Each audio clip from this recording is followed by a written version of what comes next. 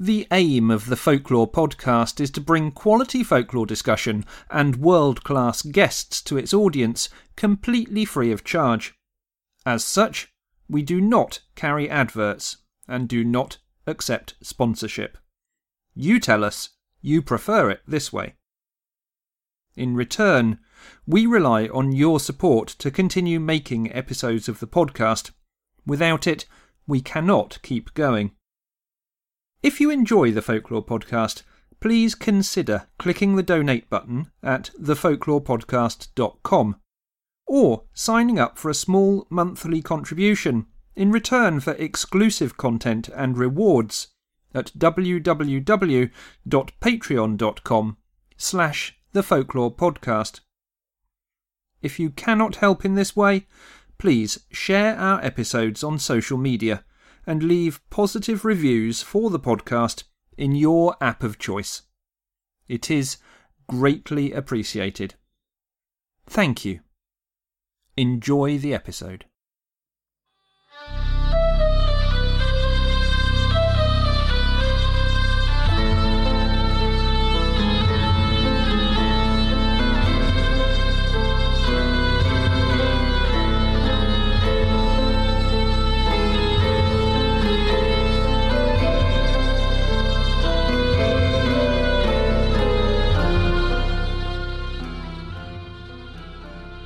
Hello and welcome to the Folklore podcast.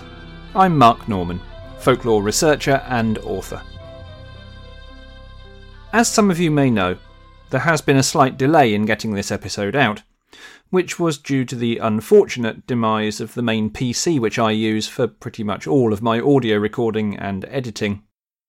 This has needed to be replaced in order to be able to continue making episodes of the podcast. And this replacement has happened purely thanks to the generosity of those of you who support the podcast on Patreon. The funds from this support, with the agreement of the Patreon supporters, have been used to get things going again. And it is thanks to the Patreon supporters that this and future episodes are coming out now. So, from me, and I'm sure from all of you who enjoy listening to the Folklore podcast, a sincere thanks to the Patreon supporters.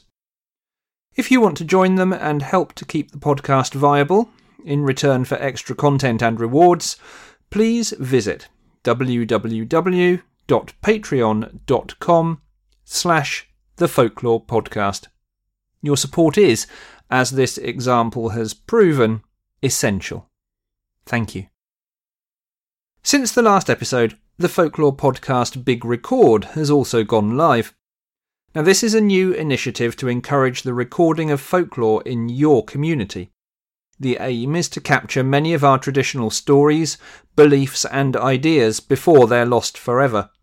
So, if you fancy getting out and sitting down to chat with some people in your community about the things that they remember, and record their responses for the project, then please email thefolklorepodcast@gmail.com and I'll send you an information pack. The project is very simple to take part in. You can audio record on a phone or other device and simply send in the recordings with a simple sheet of details. If you don't want to conduct interviews but want to help in other ways, then you could volunteer to listen to and transcribe some of the recordings as they come in. Again, please email for more details. Joining me on this episode of the Folklore Podcast is Icy Sedgwick. Icy is a fiction writer and film academic from the north east of England. She's a regular folklore blogger and can often be seen participating in Folklore Thursday on Twitter or Folk Horror Revival on Facebook. Academically, Icy has a particular interest in horror cinema, and her PhD is looking at how filmmakers use set design, cinematography and sound to represent hauntings. It's this area which we will be particularly focusing on, as well as the role of the house itself in ghost films. Hello, Icy, and welcome to the Folklore Podcast. Hello, it's great to be here. Welcome, it's nice to have you on here. Now, before we start, I just wanted to talk a little bit about the fact that there are really two sides, I guess, to your character, if you like. There's your academic side, which we'll talk a little bit more about later on. And then there is your fiction writing and your blogging and your other work. Now, in the social media tease that I put out for this episode, I, if I remember rightly, described you as a stalwart of Folklore Thursday, and indeed other places on social media too, with some excellent contributions. So can you tell everybody a little bit about how you became interested in folklore and the Gothic and the supernatural, and how that informs your fiction writing and your other blogging in that way? I think, trying to think where I first became interested. We used to visit a lot of stately homes and castles and things when I was little. And if they had a book of ghost stories, you could guarantee that I would be getting that. And they're often just like little sort of photocopied pamphlets stapled together. So I was always fascinated by ghost stories in particular. And obviously up here in the northeast, we've got ghosts and goblins and wizards and whatnot coming out where he is, really. And then I moved to London, which was, obviously even more filled with folklore and ghost stories and all kinds of weirdness. And that's just the night bus. And then I suppose I discovered Twitter. And then, I suddenly noticed this hashtag Folklore Thursday, and I was like, oh, what's all that about then? Had a look at it, was like, these are my kind of people, this is my kind of stuff. And then started contributing, and it was actually for Folklore Thursday that I actually started blogging about folklore, because obviously I had all these stories that I already knew, and it was an excuse to go and find something new out. And I'm the kind of person where if there's an opportunity to learn something new, then I'm sort of front of the queue. I'm like the Lisa Simpson of folklore. And, in terms of how it influences my own fiction, I mean, I've never been interested in writing about anything realistic. And I think current events prove that, truth really is stranger than fiction anyway. So obviously when I started writing stories, years and years ago now, there were usually some kind of ghost story or sort of fantastical in some way. And then when I started actually submitting things for publication, particularly short stories, it was a lot easier to find magazines that accepted horror, sci-fi and fantasy. So it was easier to send things to them and so on. So it's just a little bit of a shame that my first published book was a Western, but these things happen. I'm sure nobody will hold that against you. You'll be fine. I hope not. I think Folklore Thursday has been one of the things that has been most responsible, along with perhaps folk horror revival, for the kind of more gothic and supernatural side, but the kind of resurgence that we've seen of this interest in folklore in the last few years. I mean, I certainly have contributed and been a part of Folklore Thursday on and off since the very beginning, and I think the rate at which that grew was fascinating to watch, and it showed that, and I know we're going to talk about your academic side in a moment, but I think from the non-academic or more layperson side, things like Folklore Thursday, Folk Horror Revival have really brought about this resurgence in not only reading about and finding out about folklore, but being more actively involved in it. Do you think? I think so. I mean, I still love it every Thursday. There's at least one person like, oh my God, how did I not know that this hashtag was a thing? So you're like, come in, join the family. And I absolutely love that. And I was on, because everyone always complains about how Twitter's really mean and it's nasty and it's just full of trolls and everything. I suppose we've got literal trolls in our little corner of the internet. And I always sort of think, oh no, Folklore Thursday, it's kind of like just being in a big group hug for a few hours. It really is, yeah. Yeah, and I think it's always a shame when you get that distinction between, are you an academic folklorist or are you an amateur? And you sort of think, well, the Olympics is supposed to be for amateurs, so what's your point? Yeah, absolutely. Yeah, so I find that tedious. I'm 100% behind you on that, and people who followed some of my bits of writing and other research will know that it is one thing that I mention on more than one occasion is this insistence that if you're not in a red brick university or working on some kind of academic research project like that, then you are an amateur folklorist.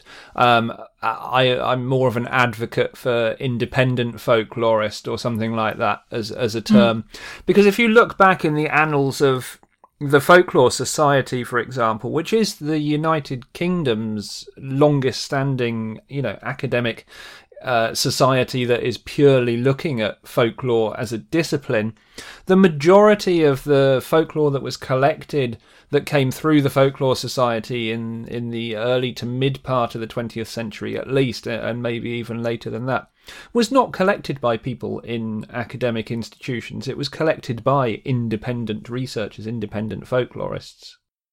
Yeah, so I think, really it's, I don't want to say it's by the people for the people, because that sounds a little bit too political party-esque for my liking, but, considering it is the law of, the folk, as it were, you sort of think, why do you want to start putting boundaries in on who's legitimately allowed to write about it and who's not? Exactly. So on that note, we're going to spend the rest of this interview discussing your academic work, so that leads in really nicely, doesn't it? Tell us a little bit about the fascinating subject that you're looking at in your PhD research. In a nutshell, I'm looking at haunted house films, particularly since 1978, and there is a reason why I've got that particular year in there. It's not just random. But what I'm specifically looking at, because everyone who studies horror or film in general can often delve so far into theory that they almost seem to, I don't want to say this, I'm going to upset people, but they almost seem to kind of stop looking at cinema as an actual technical medium. So I want to have a look at how things like sound, set design and cinematography actually impact on how these hauntings are represented on screen. Because, when you think of something like The Shining, you can't not think of the design. That film would not have worked without a lot of the visuals. And while, yes, Kubrick's, got a lot to do with that, there's also this whole other team of wonderful people who've, contributed to that. So that's basically what I'm looking at, is those three areas and how you then get things like hauntings represented, Freud's theory of the uncanny's in there. And then obviously I'm also looking at how these things impact on the Gothic. Okay, so let's look at ghost stories as a genre then. I mean, ghost stories have been popular for hundreds of years, before the advent of cinema. When you go back to Shakespeare and earlier, and Winter's Tale, and look at this kind of emergence of the ghost story as a theme, and then through Victorian times and the popularity of M.R. James and Charles Dickens and telling ghost stories at Christmas and so on. So how does the representation of ghosts in the media in which you're working, in cinema, fit into this whole genre here in the UK, abroad, wherever you look at these stories? Well, I think it's quite fascinating because, and I would highly recommend if anyone wanted some light bedtime reading on this, Owen Davies, who I'm such a fangirl for, has a book called The Haunted, and I think the subtitle is The Social History of Ghosts. So he traces types of ghost stories, and it's fascinating how sort of like back in the day, like you could legitimately have people running around the streets in a white sheet pretending to be ghosts, and people were okay with that. And I think there was a much wider popular acceptance of the supernatural as being an actual thing. So to the extent when you look at the I've forgotten the name of the woman that is it the Corder murders in the barn, where a woman's daughter is apparently murdered, or stepdaughter, and she starts claiming to have visions of what's happened to her in dreams and things, and that was accepted. If you try to do that now, you'd be laughed off the BBC. So it's fascinating how ghosts have kind of disappeared into cinema because you can't really talk about them in polite society. I know there's entire TV channels dedicated to it now, but it's fascinating because obviously when you look at horror cinema, the ghosts were, if you look at like the 1930s, the ghosts were almost there as like a comedy device. If I'm thinking of a film like The Ghost Goes West, for example, they're just almost there as a gimmick to sell a plot. And then you move forward to The Haunting and you never see the ghost at any point. And then they kind of disappear for a while. I suspect because zombies have just become a thing by 1968. And then they reappear again in Poltergeist, and, they really take take advantage of all the special effects that are on offer. And I think it's almost like they've been waiting for cinema to catch up with them. Yes, yeah. And that's where I think that my favourite example of the genre ever is The Others, with Nicole Kidman, because I think the way that it represented ghosts was just so unusual, and probably fitted in more to the lineage that you get if you look at the actual history of ghost stories in reality. Yeah, do you think that relying on the special effects that we have now in cinema, it almost, if you're not careful, turns it full circle and brings them back to being a comic device again? I'm just thinking of things like The Haunting being such an effective film through the fact that you don't actually see the ghost portrayed at all. I think so. Funnily enough, I've literally just written a chapter on special effects in haunted house films, so this is quite fresh in my mind. But if you look at the god-awful remake of The Haunting in 1999, it's just this absolute firework of special effects. But if you're going to let Jan de Bont do a haunted house film, I don't quite know what else you'd expect. And, you've got all sorts of things like carvings in the wall coming to life and faces appearing and frost on windows, and it's just all very silly. And it feels very much more like the fairgrounds, the kind of thing you'd see in Disney's Haunted Mansion or something. Yes, yeah. And you can really feel the presence of Georges Méliès and all of his trick films of the early days of cinema in those films. But then when you actually look at the number of haunted house films or ghost films that there have actually been, it's amazing how few of them have actually used special effects. So some of them, like the Poltergeist remake, did go down that route and did use a lot more CGI than they possibly should have done. But then if you look at someone like James Wan, he just clags these actors in makeup and has real people playing the ghosts instead, which has a completely different effect on how they're represented. So it is interesting that you would assume that filmmakers would just do CGI extravaganzas, but actually Guillermo del Toro is a good example here. They just use CGI to augment what they've already got on screen. So you do get a sense of the supernatural through the way that they use the effects, rather than it just looking incredibly silly. And again, I'm thinking of the House on Haunted Hill remake here. The ghosts in that are just appalling. But that's what you get with the film in 1999 when someone's exploring what the technology can actually do. Yes, yeah, absolutely. I agree. I think that they're often far more effective from what you don't see than what you do. There are interesting parallels, I guess, as well with things like, you're talking about appalling ghosts or ghost programs on television. I'm not going to name any one program, but the kind of thing I'm talking about. And you compare that to what was actually a really effective movie with the first Paranormal Activity, where you see very little, but the representation of a haunting or a haunted house, if you like, in that actually works really well. Yeah, and I think the Paranormal Activity franchise is an interesting one because it's an example of where it irritated me somewhat that they were calling it paranormal and it wasn't. It was demonic, and you think there's a difference, but Hollywood. The thing with Paranormal Activity is it then created its own mythos and its own folklore around who this figure was and how it related to the family in question and how it then almost infects the society around it, rather than some of the other films, like The Conjuring, which is quite I know they've branched out into films about the nun and whatnot now, but it's largely a self-contained film, whereas the Paranormal Activity one seems to have almost taken on a life of its own.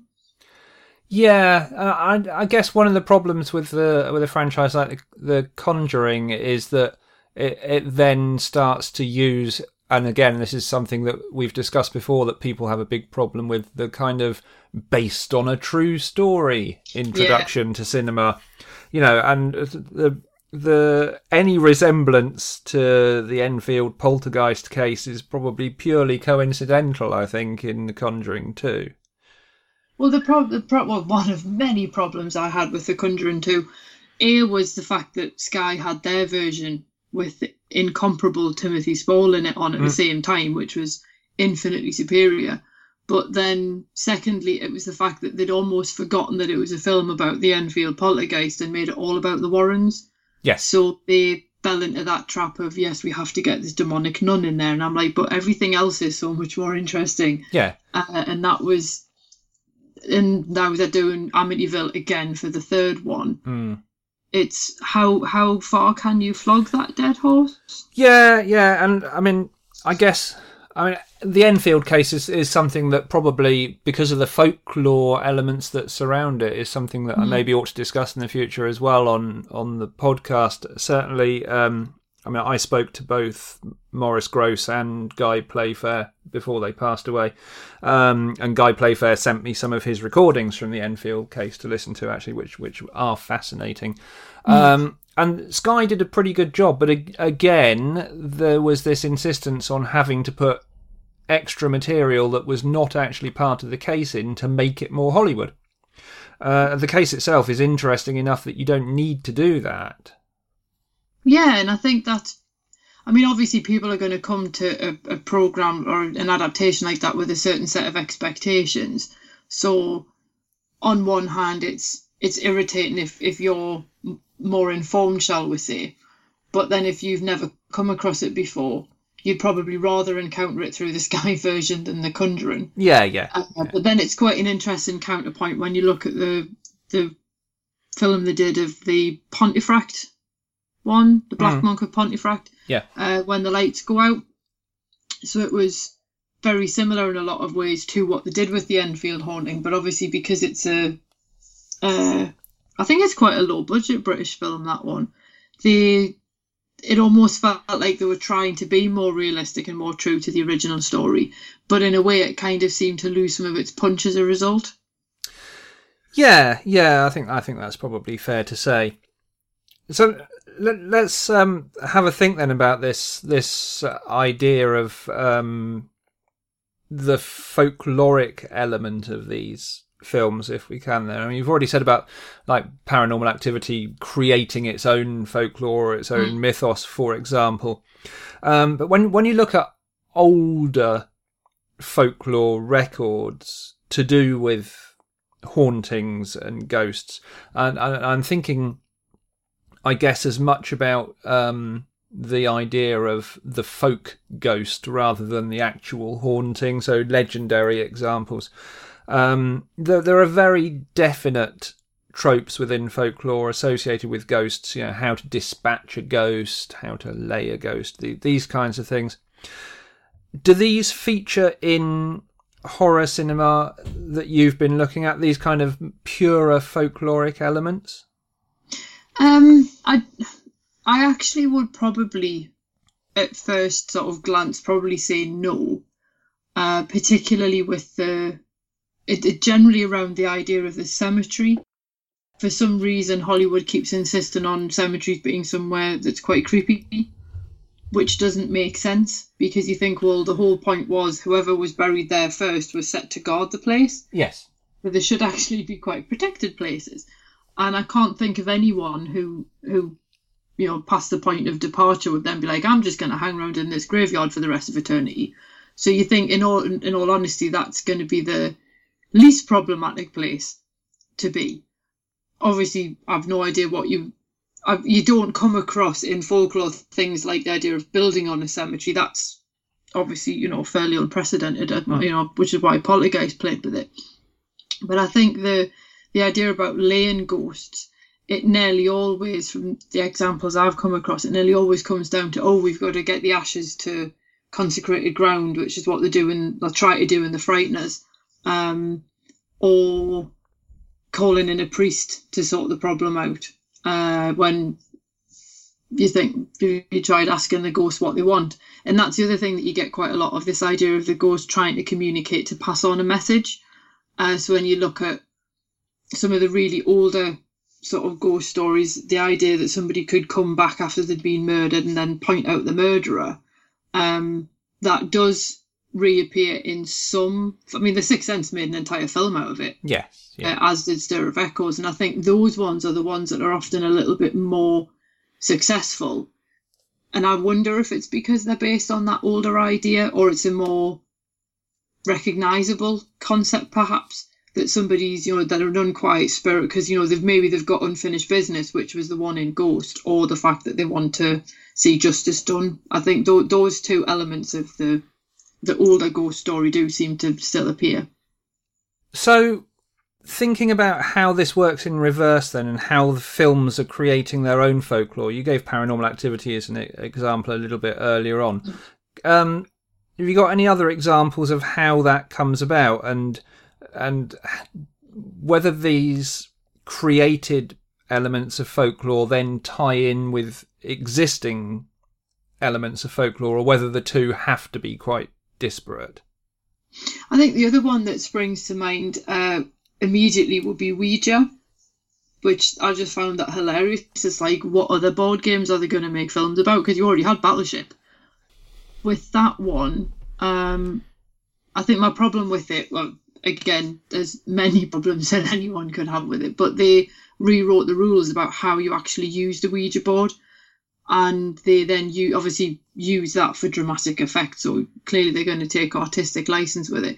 But I did then hear, after the film had come out, I did hear people repeating that as if that was actually how to use a Ouija board. Now, I used to do ghost hunts as part of a paranormal investigation thing when I first moved back to Newcastle, and we use Ouija boards all the time.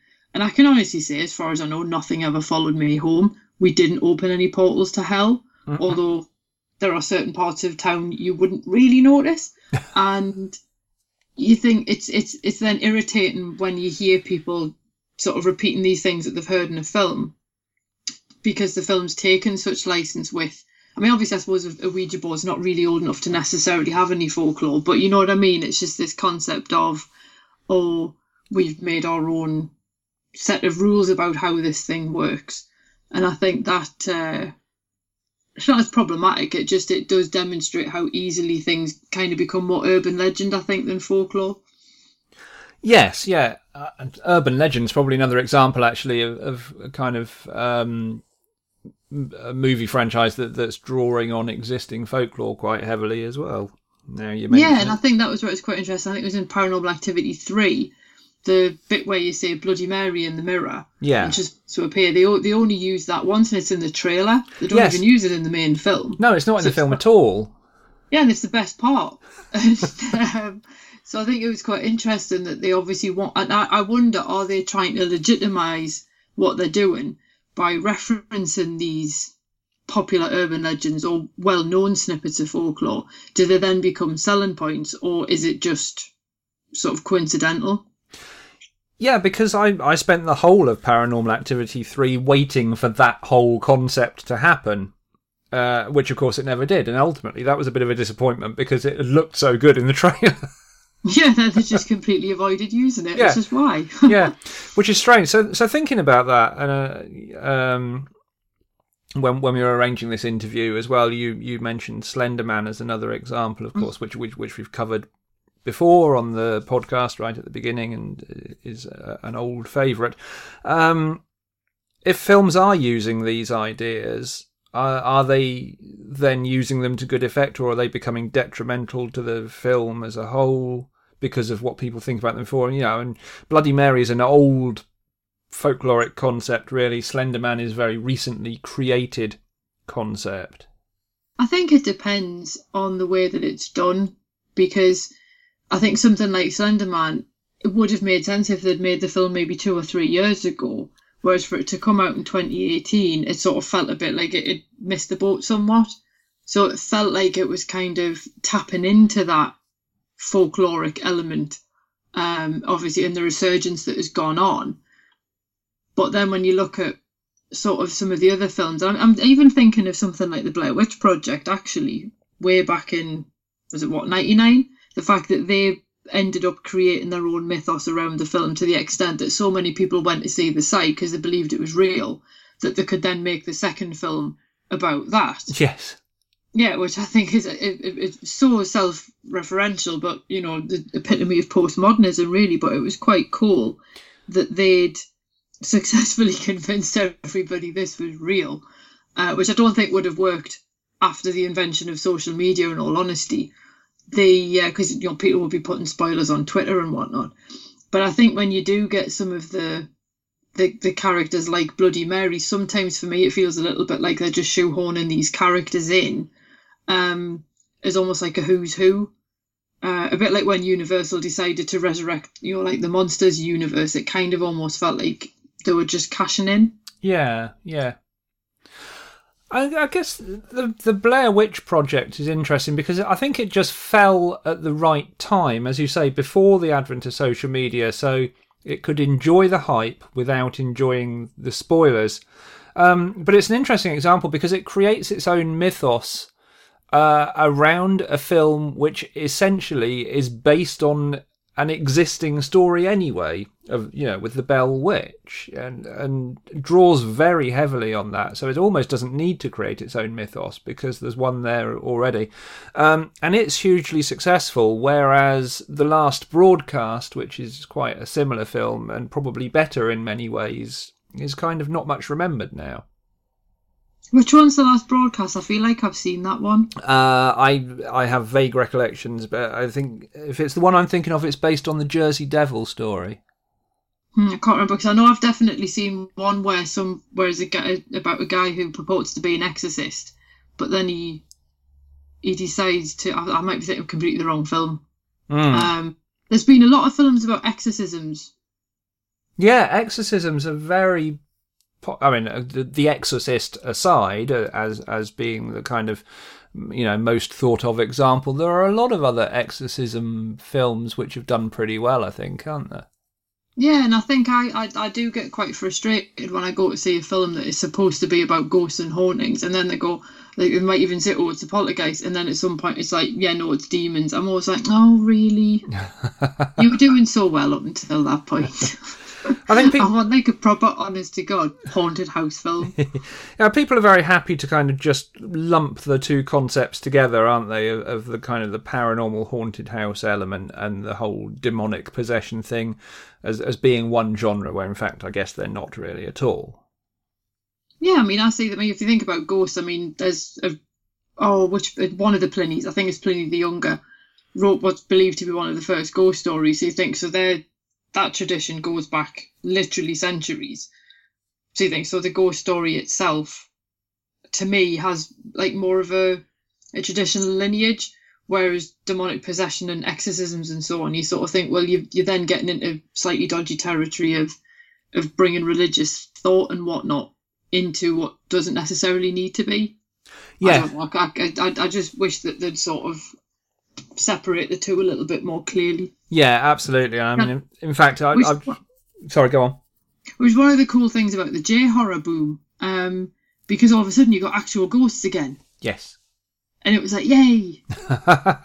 Can we have a few, obviously, because that's drawn on, you know, Japanese narrative traditions and so on. So can we have a few more like this, please? Yeah, because that is the more. I mean, Japanese folklore around ghosts is very strong, and that is more what you're looking at, isn't it? In fact, I've just written a chapter recently for a forthcoming book on folk ghosts, and that Greek example of kind of the earliest recorded haunting rather than ghost story, which is kind of more of a folk ghost than anything else, does provide that lineage right through. You're absolutely right. I just think that really this is where, when you've got such a rich lineage, why do you need to invent new folklores? Yeah, absolutely. So let's just think a little bit about the role of the house then. There are lots of these folklore elements around the ghosts themselves, I guess. We can talk about Paranormal Activity and Bloody Mary and Slender Man and those sorts of things. But one thing that you're looking at particularly is how the house itself as a piece of set design, as well as the way it's portrayed through the imagery and through the audio, informs these movies. So just talk a little bit about how that comes across. It's often sort of so subtle that until somebody points it out, you don't necessarily notice. But for example, I mean, Poltergeist is a very, probably the example most people would think of. And it's got all these ideas. If you look at the original, that it's this brand new housing estate. So it's a brand new start for this family. The father's even an estate agent, so he's actually involved in the buying and selling of houses. They've moved into the very first house on the development. And they're obviously affluent enough that what's her name? Diane, the wife, doesn't actually need to go to work because she's at home all day. And for her, the sudden supernatural instances are like, things like the chairs being piled up on the kitchen table, or when she's sort of pushed across the kitchen floor. It becomes almost a game to her, and it's a point of fun for her and Caroline to actually interact with the ghosts, which is quite unusual. But then if you look at, by the time you get to the remake, the house is smaller. They've only been able to buy it because the previous owner foreclosed on it, so they've brought the financial crash of 2008 into it. And then they've got all this stuff about the house being right next to electricity pylons, as if that's somehow to blame, which doesn't really work when you consider the general concept behind Poltergeist. But it was a nice idea that they tried to do something a bit more unusual. So you've got all these electronic disturbances as well, which means that they don't notice the supernatural problems until they really get to fever pitch, because they think it's just electrical glitches. But the house itself, they're often really, really, really mundane, to the point that you don't even really notice the set design until things kick off. And then you have things like, obviously the closet becomes really important. There's usually something in the basement that you should probably leave alone. That's quite a trope. Or someone's buried in the basement, one or the other.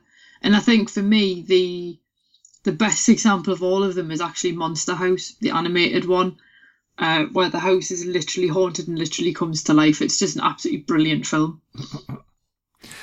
See, all I've got in my mind when you talk about that is really the opening titles to Scooby-Doo from the 1960s. Yeah. That's the epitome of a haunted house coming to life. Yeah, and I think it one of the reasons why houses are always so scary where ghosts are concerned is the fact that it's your house. That's where you go to get away from the scary stuff that's in the world. So if it's then also in your house, where else do you go? And that was where The Grudge took it even further again, where sort of the woman gets under a duvet because, you hide under the duvet from the monsters, and lo and behold, the monster's under there with her. I mean, I was in bed as I was watching that film, so you can imagine how pleased I was with that scene. But yeah. I mean, it was nothing compared to when I watched The Ring, and it was a copied DVD as well. And then the minute the film finished, the phone rang, and I was like, "Yeah, kidding, this can't be happening." And I think it was just a wrong number. I hope it was just a wrong number. But the house itself, I think, it is such an interesting metaphor for so many other things, like the family itself and various other things around economics and like a microcosm of society and so on. That I think the minute you then introduce a house into these films, people can relate to them because obviously, most people live in a house. Yeah, absolutely. And are there particular kind of techniques that are used? I'm thinking about the fact my background's in television production, so I'm kind of thinking about things that I used to work with. That when they're portraying the house in this way, I mean, one of the first things I learnt when I went to university and studied broadcast TV techniques and things like that, for example, is the important role that sound plays in these things. Are there particular techniques that are common to this type of genre? I think doorways are a really important one. I'm thinking of a particular scene in The Woman in Black where Daniel Radcliffe's sitting, going through all the dead woman's papers, and he's got the door open behind him, which no right-thinking person would do. And the camera, and he's off to the side of the frame so that you can see the doorway, but because of the fact that they haven't used deep focus, so the camera is focused on Daniel, the background's blurred, but it's not so blurred that you can't see that there's quite clearly a figure there. So you're just waiting for something to happen. So it's that the sort of use of, did I really just see that? Is that what I think that is? It's that kind of tension between what's actually there and what's not, which obviously, in a low budget film is brilliant for hiding the joint. So you get quite a lot of stuff around doorways. Jump scares are perennially favourites, and I hate them because I just think they're cheap. Then you have just things like, I know James Wan, when he did The Conjuring, they actually built their own version of the house, so the set was built to their specifications. And he even had, according to the special features at the end, the production designer was saying that the corridors had to be a particular length in order to make the scares work. So you have to have enough sort of space between you and the supernatural event that you're in danger, but you're far enough away that you can try and see what's going on, but not fully grasp it. And I think that's the bit that some of the TV programmes, which will remain nameless, but are usually shot in the dark on night vision cameras, get wrong, that they don't let you see anything. So being able to see something, at least, even if it's just like a shadow or something vague on screen, the audience fill in the blanks, so you don't need to. Yeah, and I think something not in film but in television where that was particularly effective was in Ghostwatch. That was brilliant. With the kind of figure in front of the curtains that then isn't a figure in front of the curtains when they play the tape back, and that whole sequence, considering when that was made and that the way that technology was being used there is far different to how technology is used now. That was just one of the most effective parts of that whole production, I think. Yeah, and I think the other thing that Ghostwatch sort of had in its favour was it was easy to forget you were watching a drama because these people were all like, Sarah Green. You trust Sarah Green. Yeah. You've grown up with her on kids' TV. And I've forgotten his name. It's not Michael Aspel, the other one. What, that hosted it? Michael Parkinson. Yeah, that's the one. Yeah. A very different film if that had been Michael Aspel. Yes, it would. Yeah. Again, you trust him. So I think the suspension of disbelief really was an awful lot higher because of the people that they'd gotten involved. That would be a bit like if they tried, obviously Inside Number 9 tried to do that, but I suppose nowadays if you watch something like that and Fiona Bruce was involved, for example, you would be like, wow, this must be real because that's Fiona Bruce. Yeah. And I think, but obviously if they then brought like Piers Morgan in, you would be like, maybe not. So I think it worked so well because it relied on your prior relationship with those particular characters. Yeah. Obviously, in this case, sort of famous people. I think one of the ways that Inside Number 9's live event worked well for me, apart from the fact that actually it was really entertaining, because you knew what it was going to be like in some ways before it happened because of the nature of the people that are doing it. But where it was most effective for me and made me smile a lot was in the aftermath of it. It was just the fact that they silenced themselves on social media for so long afterwards. Yeah. Which because the trouble was go on. Sorry, I was going to say, because I watched it after the fact, so I already knew the ending. Yeah. So I never got to enjoy that. Yeah, I watched it live, and then immediately watched it again after having watched it live, and then just enjoyed the Twitter feed. Reece Shearsmith's Twitter feed for a couple of weeks afterwards was just a joy to behold. And I think that was where it was most effective, was just and not in the fact that people were going to believe what had happened in the same way that people believed that Ghostwatch was not a dramatisation. I think it was just in the sheer entertainment value of the whole thing. Yeah, and I think for me, my favourite part was when they started trying to find a backstory of like what had gone on the site previously and all that kind of thing, because that is the detective element of the Gothic, of we need to find out what happened in the past. And it's, you know, when you watch a horror film and somebody goes to the library and they're looking on microfiche if it's a film from the 70s, or nowadays they're on Google and the results always like number 2 or 3 in the search results. It's that like penetrating what actually happened in the past. So it really made me chuckle that Inside Number 9 were like, yeah, let's just give this entire place a backstory that's completely plausible. Yeah, and they did it very well. Their use of archive footage in doing that, I think, was hugely effective. Yeah, I just think the whole thing was really well done. Yeah, it was. So just to wrap this up, just a couple of things that have come to mind while we've been talking. If we look at folklore and the way it's portrayed in horror films or in ghost stories, where is that done effectively and where is it just a bit dodgy? This is where I'm going to probably show that I'm, you know, I'm not a film snob at all, but it's just I'm going to probably look like I'm, you know, being quite down on Hollywood. It's fine. You've made the disclaimer that you're not a snob. That's good enough. You can now say anything you like. But I think I understand what Hollywood are trying to do, and they make entertaining films very well for the most part. However, whenever people ask me about interesting examples or unusual examples of ghost films, I always try to direct people to films like The Devil's Backbone by Del Toro, which obviously is a Spanish production, or indeed to the J-horror ones, but even just British ones. Because when I think of a film like The Awakening with Dominic West and Rebecca Hall in it, yeah, it has its moments where it's a bit hysterical, but it does some really cool things with set design and cinematography, and it's different from other films of its ilk. And I would also point to something like The Little Stranger, which only just came out last year. Oh, we watched that the other day, and it's awesome.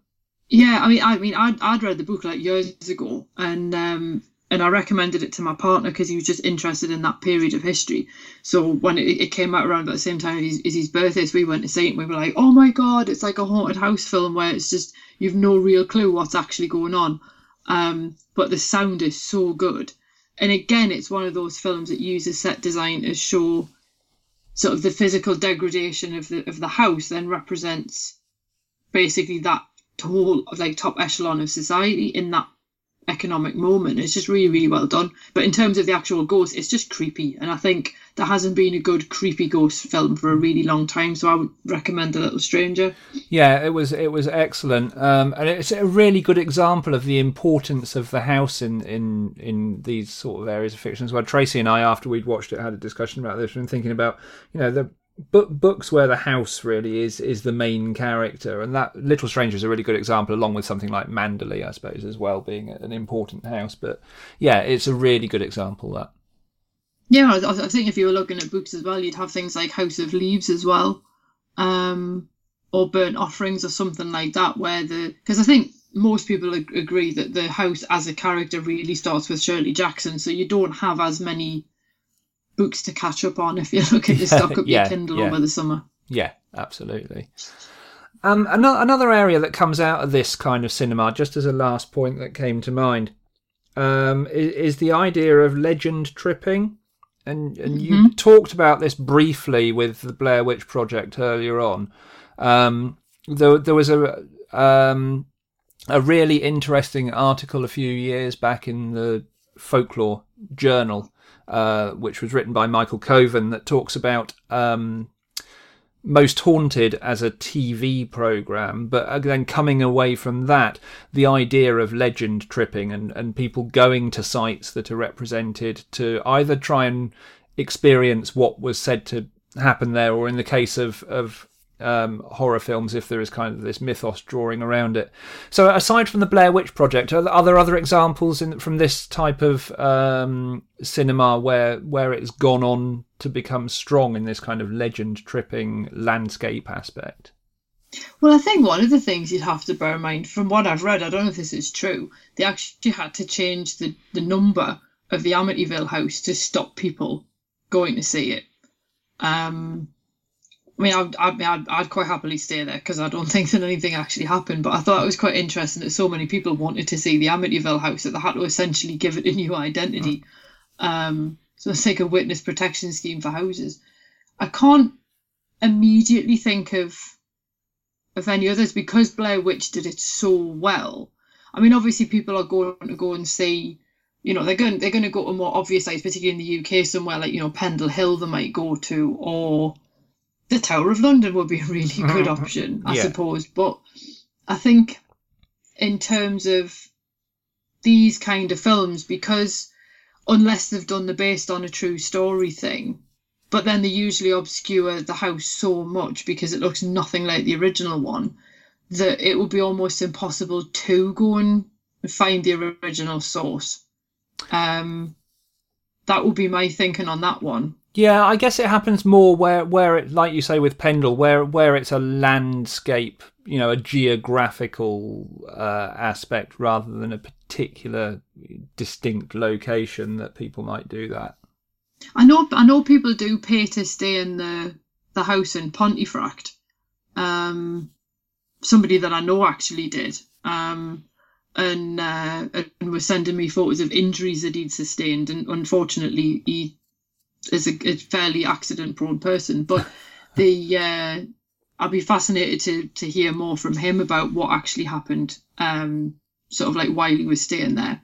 But I think it's got to be a very specific type of location, I think, to perhaps, and obviously with films like Poltergeist, because it's completely invented. I think people possibly are used to these places actually not really existing or only existing on a soundstage. Yeah. That would make sense.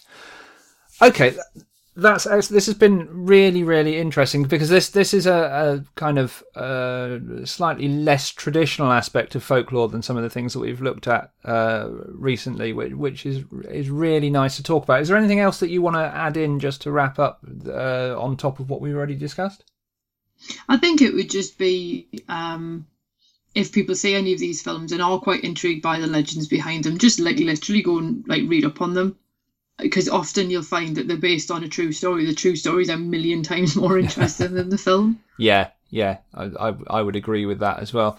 And I guess I would finally say as well that there are many, many examples from cinema around the world of these types of things, and we've only just scratched the surface in many ways. So maybe if people want to post examples in the Folklore Podcast discussion group of other films that they've seen, which we may not be so familiar with if they're in other areas of the world, and we can create a brilliant watch list of things that everybody should go and look at from this area. Oh, that would be brilliant. Yeah, that would be great. Icy, thank you so much for coming on and talking about that. That's absolutely brilliant. If people want to find out more about you and get your books and your writing, what should they do? Probably go to my website, which is www.icsedgwick.com. I should point out Sedgwick only has one E. People insist on putting it in after the G. Or you can Google Icy Sedgwick, and if you get it wrong, Google will actually correct you now, which is nice. Or just come and hang out on Folklore Thursday and you're bound to bump into me at some point. Excellent. Everybody should go and hang out on Folklore Thursday anyway, regardless of whether either of us are on it or not, because it is a fascinating and fantastic resource. I will put a link to your website because I believe that I've spelt your name correctly in most of the things that I've done so far. I'll put a link in on the Folklore Podcast website in the guests section to all of your bits and pieces, and people can go from there as well. Thank you so much. Be my absolute pleasure. My thanks to Icy Sedgwick for joining me on the Folklore Podcast. Do take a look at her website to find her past blogs, as well as details of her fiction titles. And do, if you can, as we've just mentioned, pop your thoughts on this topic into the Folklore Podcast discussion group on Facebook. And as usual, if you want to let me know about your thoughts or experiences on the folklore discussed in this or any other episode of the podcast, then please email thefolklorepodcast@gmail.com and I'll be happy to hear from you. Thanks for listening. See you next time. The Folklore Podcast is written and presented by me, Mark Norman. To find out more about my research and writing, visit www.facebook.com/MarkNormanFolklore or on Twitter with the handle @Mr_Mark_Norman. Research assistance is provided by Tracy Norman. Visit her website at www.tracynormanswitch.com to follow her historical research and projects. The Folklore Podcast will always be free to listen to and tries to avoid annoying advertising or sponsorship messages, but it cannot sustain itself.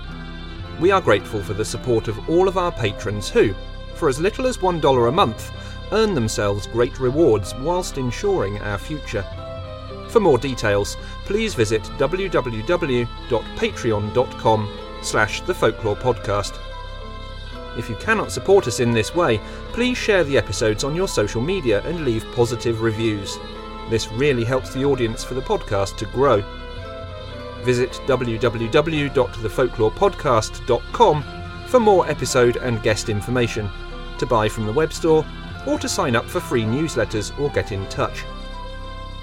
The Folklore Podcast theme music was written and performed by Gurdy Bird. Thanks for listening.